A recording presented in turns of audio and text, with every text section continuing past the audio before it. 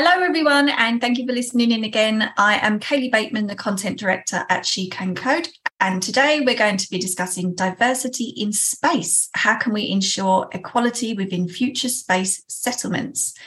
Since the 1960s space race, strides have been made within the industry, but while advancements in space tech have moved, one area where the dial has stalled is diversity. The figure of women in the international space industry is just 20%, a figure that hasn't changed much since the 1990s. Within that figure, only 11% of astronauts have been women, and just 4 Black women in history have been to space. But with the fight for equality still raging on Earth, how can we be expected to create equality in space? Now, thankfully, I have the wonderful Jessie Shanahan with me today to discuss this. Jessie is the Chief Technology Officer at Another Round, astrophysicist and disability activist. Hello, Jess. Hello. Thank you so much for having me on. Thank you for joining us today. What an interesting topic that we're going to talk about. So I'm pleased that we've got somebody with your experience here to chat about it with us. Before we cover this topic, though, could you give us a little background about yourself, please? Yeah, of course. So I'm American, born and raised in the US, where I went to university and I initially studied linguistics. And then I actually ended up switching post-bac and studying astrophysics. But instead of continuing with a career in academia, I made the change to industry, where I became a data scientist and kind of moved up through various roles, working a lot with AI ethics and the humanitarian applications for machine learning and AI. But space is still a big passion of mine. I've done, some science communication and writing around space, and the intersection of disability advocacy and space science is really, really interesting because I think space gives us some opportunities that maybe we don't have on Earth. So excited to talk about that today. But currently I live in Sweden. And like you mentioned, I'm the CTO for Another Round, a company focused on improving the accessibility and diversity within the fitness industry through tech. Amazing. And we've got so much to cover today as well. So we're going to jump straight in because I know our community are super interested to hear about solving diversity in space. So we're going to jump right in with how far off do you think we are from building space settlements?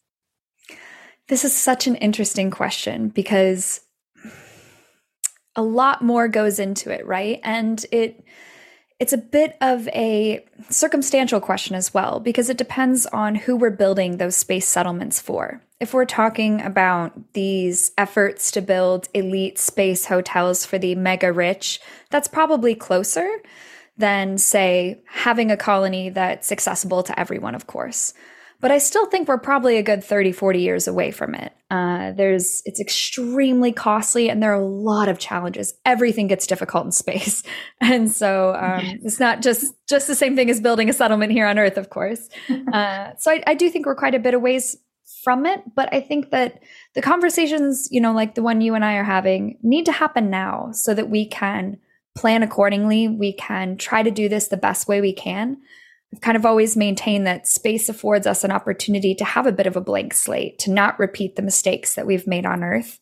And I hope that the future engineers building habitats maybe on Mars or the Moon do keep that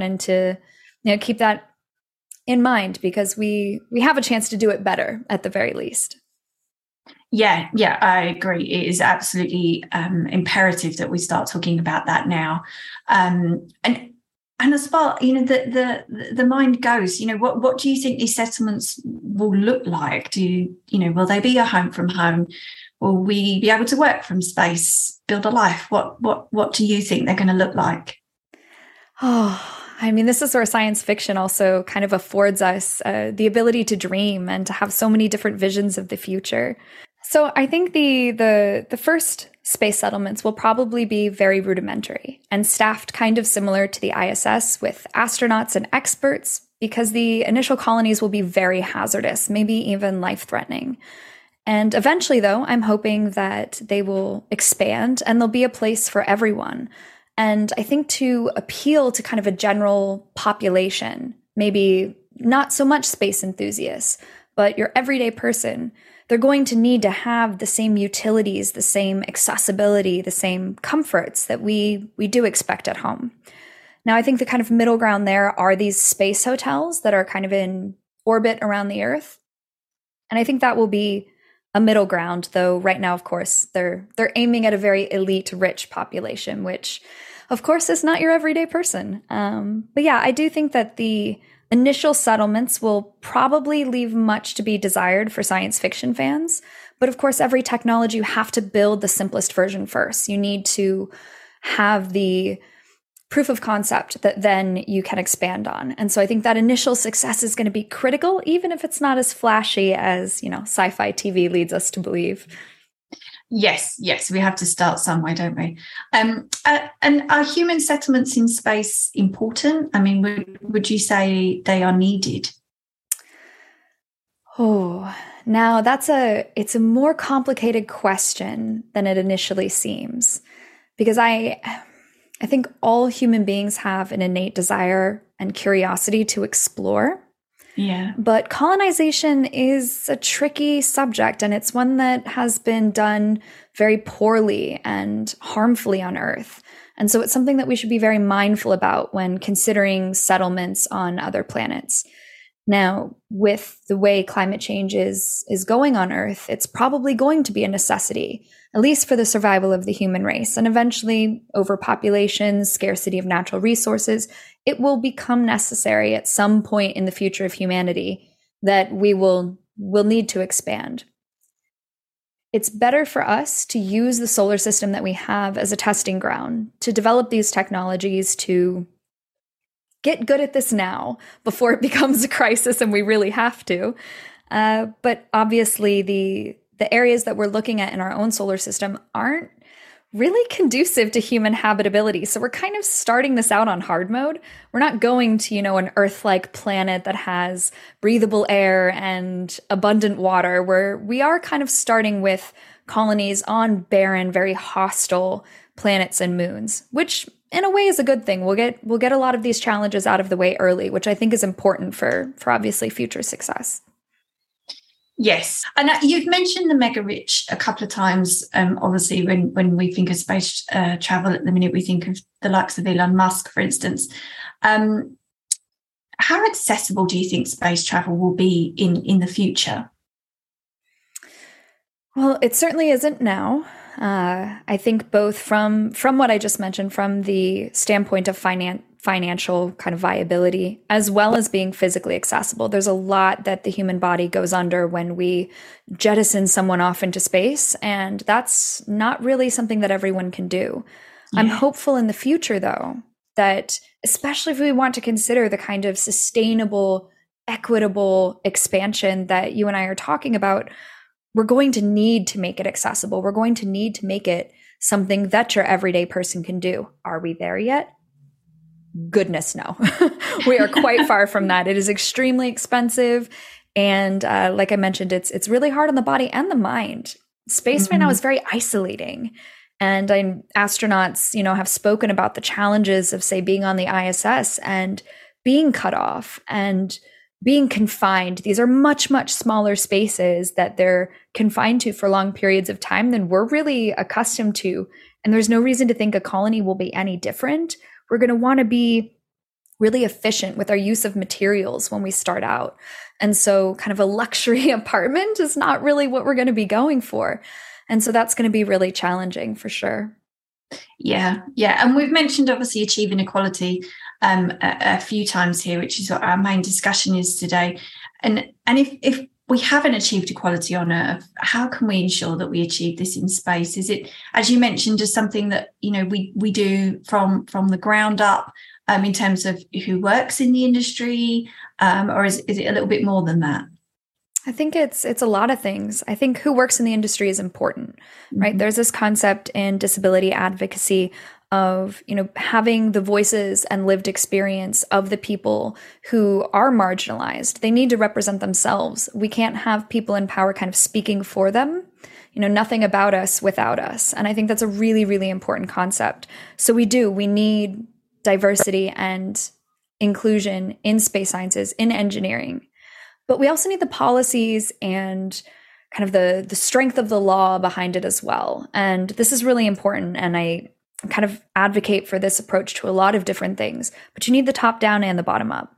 Yeah. You need to build representation and the right voices at the table, but you also need to have that structure that regulations and law provide, because unfortunately you have to go in it kind of with a risk mindset. You can't always trust that these companies are going to do the right thing. And right now we're seeing the commercialization first of space travel. And so you really can't trust for-profit companies to always have ethics in mind as a priority. Mm-hmm. And so we need compliance. We need law in order to provide that structure to prevent, I think some of the most egregious mistakes. Yes. Yeah, I completely agree there. Instead of just, hoping that it will just happen because, we're trying to make changes on Earth within other companies anyway. I just wanted to ask you there a little bit about your obviously your career. You've had quite the transition. I think a lot of our ladies listening would just love to know, if they were thinking about going into the tech industry, where would they get started? It's I love this question, and I get asked it a bunch. It really depends, I would say, first on what you're passionate about. Mm-hmm. That's something you can't lose, that thread of curiosity and interest. Tech is massive. It's a huge, huge field. And so find something about it that's interesting. That could be, maybe you come from an art background, you're interested in design. I would guide you towards, front end UI, UX type work. If you maybe instead have a passion for applied math and statistics, I might point you towards machine learning. There's a lot of different places to start. One thing I would really encourage people to do is to not let a lack of a degree hold them back. Degrees are important in a lot of fields, and they can be requirements. And don't worry, even if you see them on a job ad, still apply. But in tech, there is a broader mindset. Your portfolio, maybe some certifications, some classes you took online. These things can really showcase skill and transferable skills, especially, that maybe a degree doesn't.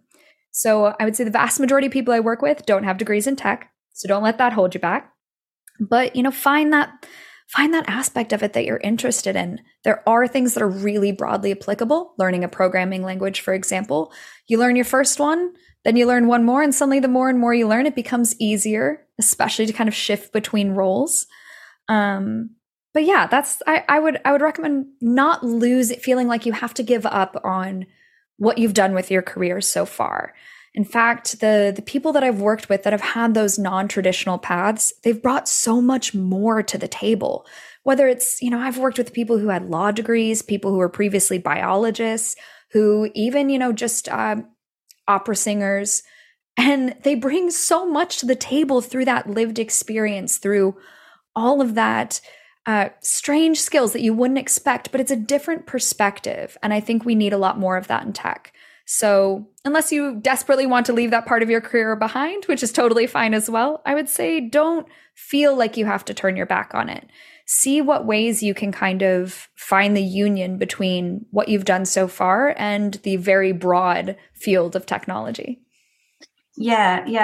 And I hear that a lot as well. I think as well, I hear that people find the tech industry quite daunting. Do you find that as well, particularly with space tech? I mean, people must find that quite intimidating to think, probably a career in space tech is not for me. I think it's intimidating for a couple of different reasons, and same with space tech. So talking about technology broadly for a second, I think sometimes it's actually rooted a little more in misogyny. And here's why. As we look through history and we see respected professions, as the percentage of women in those professions has increased, we've seen that the reputation for the difficulty of that profession decreases. And I think that tech is it's very male dominated, and I don't think it's any different. There's a reason that biological engineering has the reputation for being easier than, say, electrical engineering. Well, biological engineering has a lot more women in it. And I don't think, I see this as well, actually, with humanities versus STEM. And I think it's a unprofitable debate. I don't think it helps anyone. And having been on both sides, having a degree in humanities as well as a career in tech, I'd say they're both difficult. They're both challenging. But I do think that a lot of this has to do with who's doing the work. So you have that kind of environment to start out with, right? And there is kind of this, elitism I've found with, especially in male dominated industries, that there's a competitiveness and need to prove yourself. And I remember this actually happening in my own career where I was the only non-man on a team for the first years and years of my career. And then I remember the first time I worked on a team of almost entirely women. I was never asked to prove myself. My skills were, if I said I know how to do something, it was just accepted. They welcomed me and supported me, and I didn't feel like I had to earn respect. It was given, of course it could be lost, but it was given freely to start out with. I was given the benefit of the doubt in a way that I had never experienced previously. So I think that's kind of the broader context when we're talking about how tech is intimidating. I think there's another side of it, which is tech moves rapidly. There's always new technology coming out. So I can say that you have to get very, very comfortable with not knowing things. And I think I see this in a lot of people who transition from academia, where you're led to kind of build a deep, narrow expertise in something and feel like you have to know everything about that narrow topic. In tech, you got to get really comfortable with there being portions of it that you don't know about. By all means, pursue your curiosity, fill those gaps where you want, but it's so broad that no one person is going to know everything. And there's going to be something new that comes out that you don't know about. And that can be really intimidating for people. We kind of, as a species, I feel like, are very uncomfortable with the unknown and with not knowing. And that kind of brings me to why space science is challenging and feels intimidating. You've got this whole, everything I've talked about in tech already. And on top of that, you're dealing with one of the most hostile environments known to man. And if that isn't challenging, I don't know what is. And so I think it's the combination of those two things that can lead to it seeming, inaccessible and intimidating to kind of people who are interested. Yes. Yeah. And you just touched upon accessibility there as well, is a perfect lead into my next question, actually. You created the hashtag disabled in STEM, and you're a big advocate for disability justice and accessibility. So how can we ensure those with disabilities are not forgotten in the space race? Put them in charge. In addition to that, though, again, like I've been saying, you need to have disabled engineers, disabled space scientists working on these problems. But also, if you don't, you're running some pretty massive risks. There's actually a lot of work being done looking at how disabilities might in space provide advantages that they don't on Earth. So one example I like to tell of this is Commander Hadfield, who was the commander of the ISS previously. He tells this story about, I think he was doing an EVA, if I remember right, and something happened with his suit where some kind of fluid dripped into his eye and he was blinded, and temporarily. Yeah. And he had to navigate with no sight. Something that for the vast majority of us, even with a lot of training, we probably would be, as sighted people, very uncomfortable with that. Whereas a blind astronaut would have no problem. Similarly, this is a really important point that I like to make whenever talking about accessibility, is that when you focus on disability and you remove barriers for disabled people, you actually improve things for everyone. Now, it should be enough. The value of improving things for disabled people should be enough of a reward for us to pursue that in and of itself, but it really does improve things for everyone. So, for example, on the ISS, it's really important that a lot of the equipment goes in the exact same place every time. And so this is when, in a panic, if something goes wrong, people can rely on muscle memory. They know exactly where, their fire extinguisher is, where, a particular tool is. Now, that's the exact same thing a blind person would need as well. They would need things to be in the same location and easy to access. And so when we design things for disabled people, we improve it for everyone. We make it better because, one, not everyone who actually has a disability views it that way. We think like there's some kind of, line where suddenly you're disabled and suddenly you're not, when really it's kind of more of a gradient. Yeah. And there are people who live with, they live with things that one person might call a disability, but they don't see it that way. So they never know to ask for help. They never know to ask for accommodations. Whereas when we build things with them in mind, removing barriers from the start, we don't rely on people to have in the US, the financial access to get diagnosed with a disability and to receive care, to be considered disabled in kind of the formal sense of the word. We don't rely on people disclosing. That's a really important thing that kind of adds to a power imbalance, is making people come forward and say, I have a disability, here's what it is, here's what I need. If instead we build our space station, our space colony with disabled people in mind first and foremost, I think we'll find that it's better for everyone, every person who goes to space. Yeah, and just the way that people think as well, and the way that a team thinks and works together. I mean, diversity as a whole, just ensuring that, people, if a product's about to release and somebody comes forward and says, what, hey, have you thought about this? That's not my experience. And instead, a product can go out and it can be an absolute PR disaster, but nobody was there actually to point out that, it affects a certain group in society. But having those people on the team just would have ensured that, that embarrassment hadn't have happened in the first place. So NASA hopes to land the first woman on the moon by 2024. So what more can the space industry do on Earth to increase female representation? We spoke a little bit, about this already, and about getting more women into the sector. What else do you think we can do to encourage that? Yeah, so I think, I'm actually going to talk about one thing that I don't see talked about a lot. I think if you Google gender diversity, space science, things like that, you're going to see a lot of recommendations about representation, having people at the table, all the things that we've been talking about. So rather than reiterating all of that, I want to point out something that I don't think is talked about enough, which is the inequalities when it comes to how technology is built. And what I mean by that is the safety mechanisms, the spacesuits, the chairs themselves, every aspect of that is typically designed for, by, and tested only on men.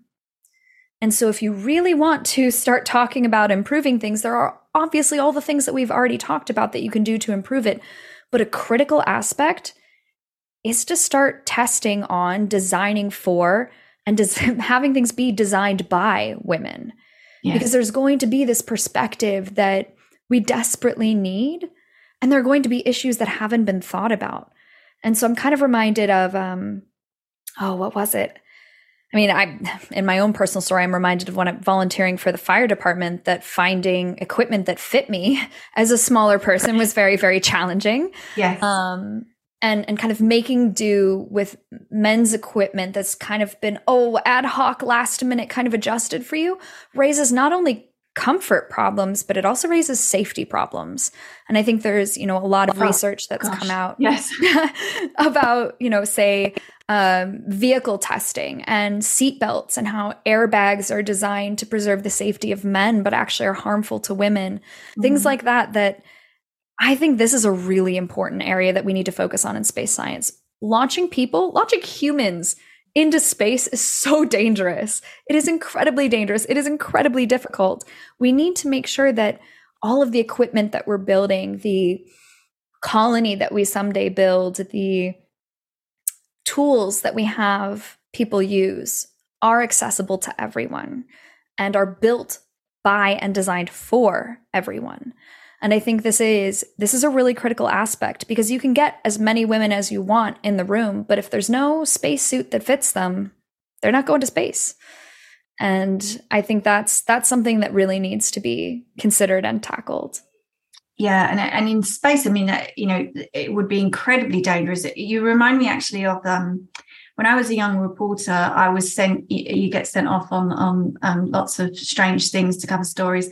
And I had a trip down to the sewer system, to see the networking cables that run through the sewers in London. And I remember everything that I had to put on was made for men. And considering the smallest pair of boots they had were a size 7 and I am a size 3, when I had to go down a ladder with these boots on, it was incredibly dangerous. And I kept thinking to myself, please, don't fall head first in sewer water. And I remember this, they were quite concerned about that everything that I had on was clearly made for men.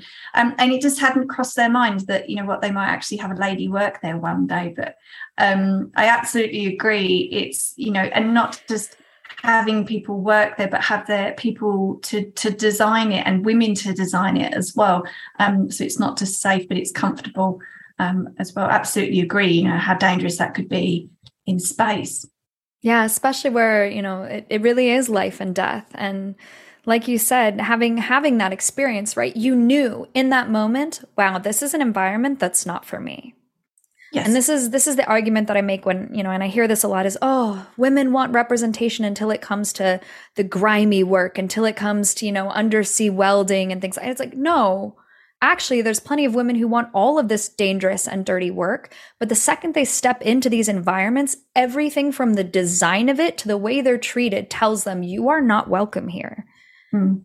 And I think that's something that, whereas it's probably better, I would say, in space science than some other areas, there's still a lot of work to do.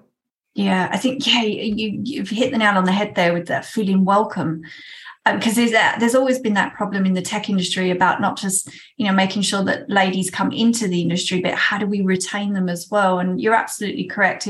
If they don't feel welcome in their environment, then, that lady will leave and we would have lost another valuable asset to the space tech industry.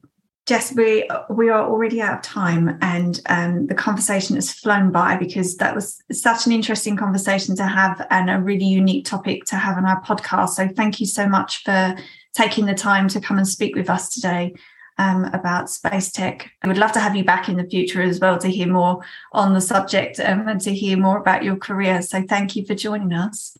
Of course. Thank you for having me. And I'd love to be back. There's so much more to talk about. It's hard to squeeze it into a time slot, but hopefully we'll have, time in the future to talk more. Yes, we will definitely fit you in again. Thank you for everybody for listening in again today. We hope to see you again next time.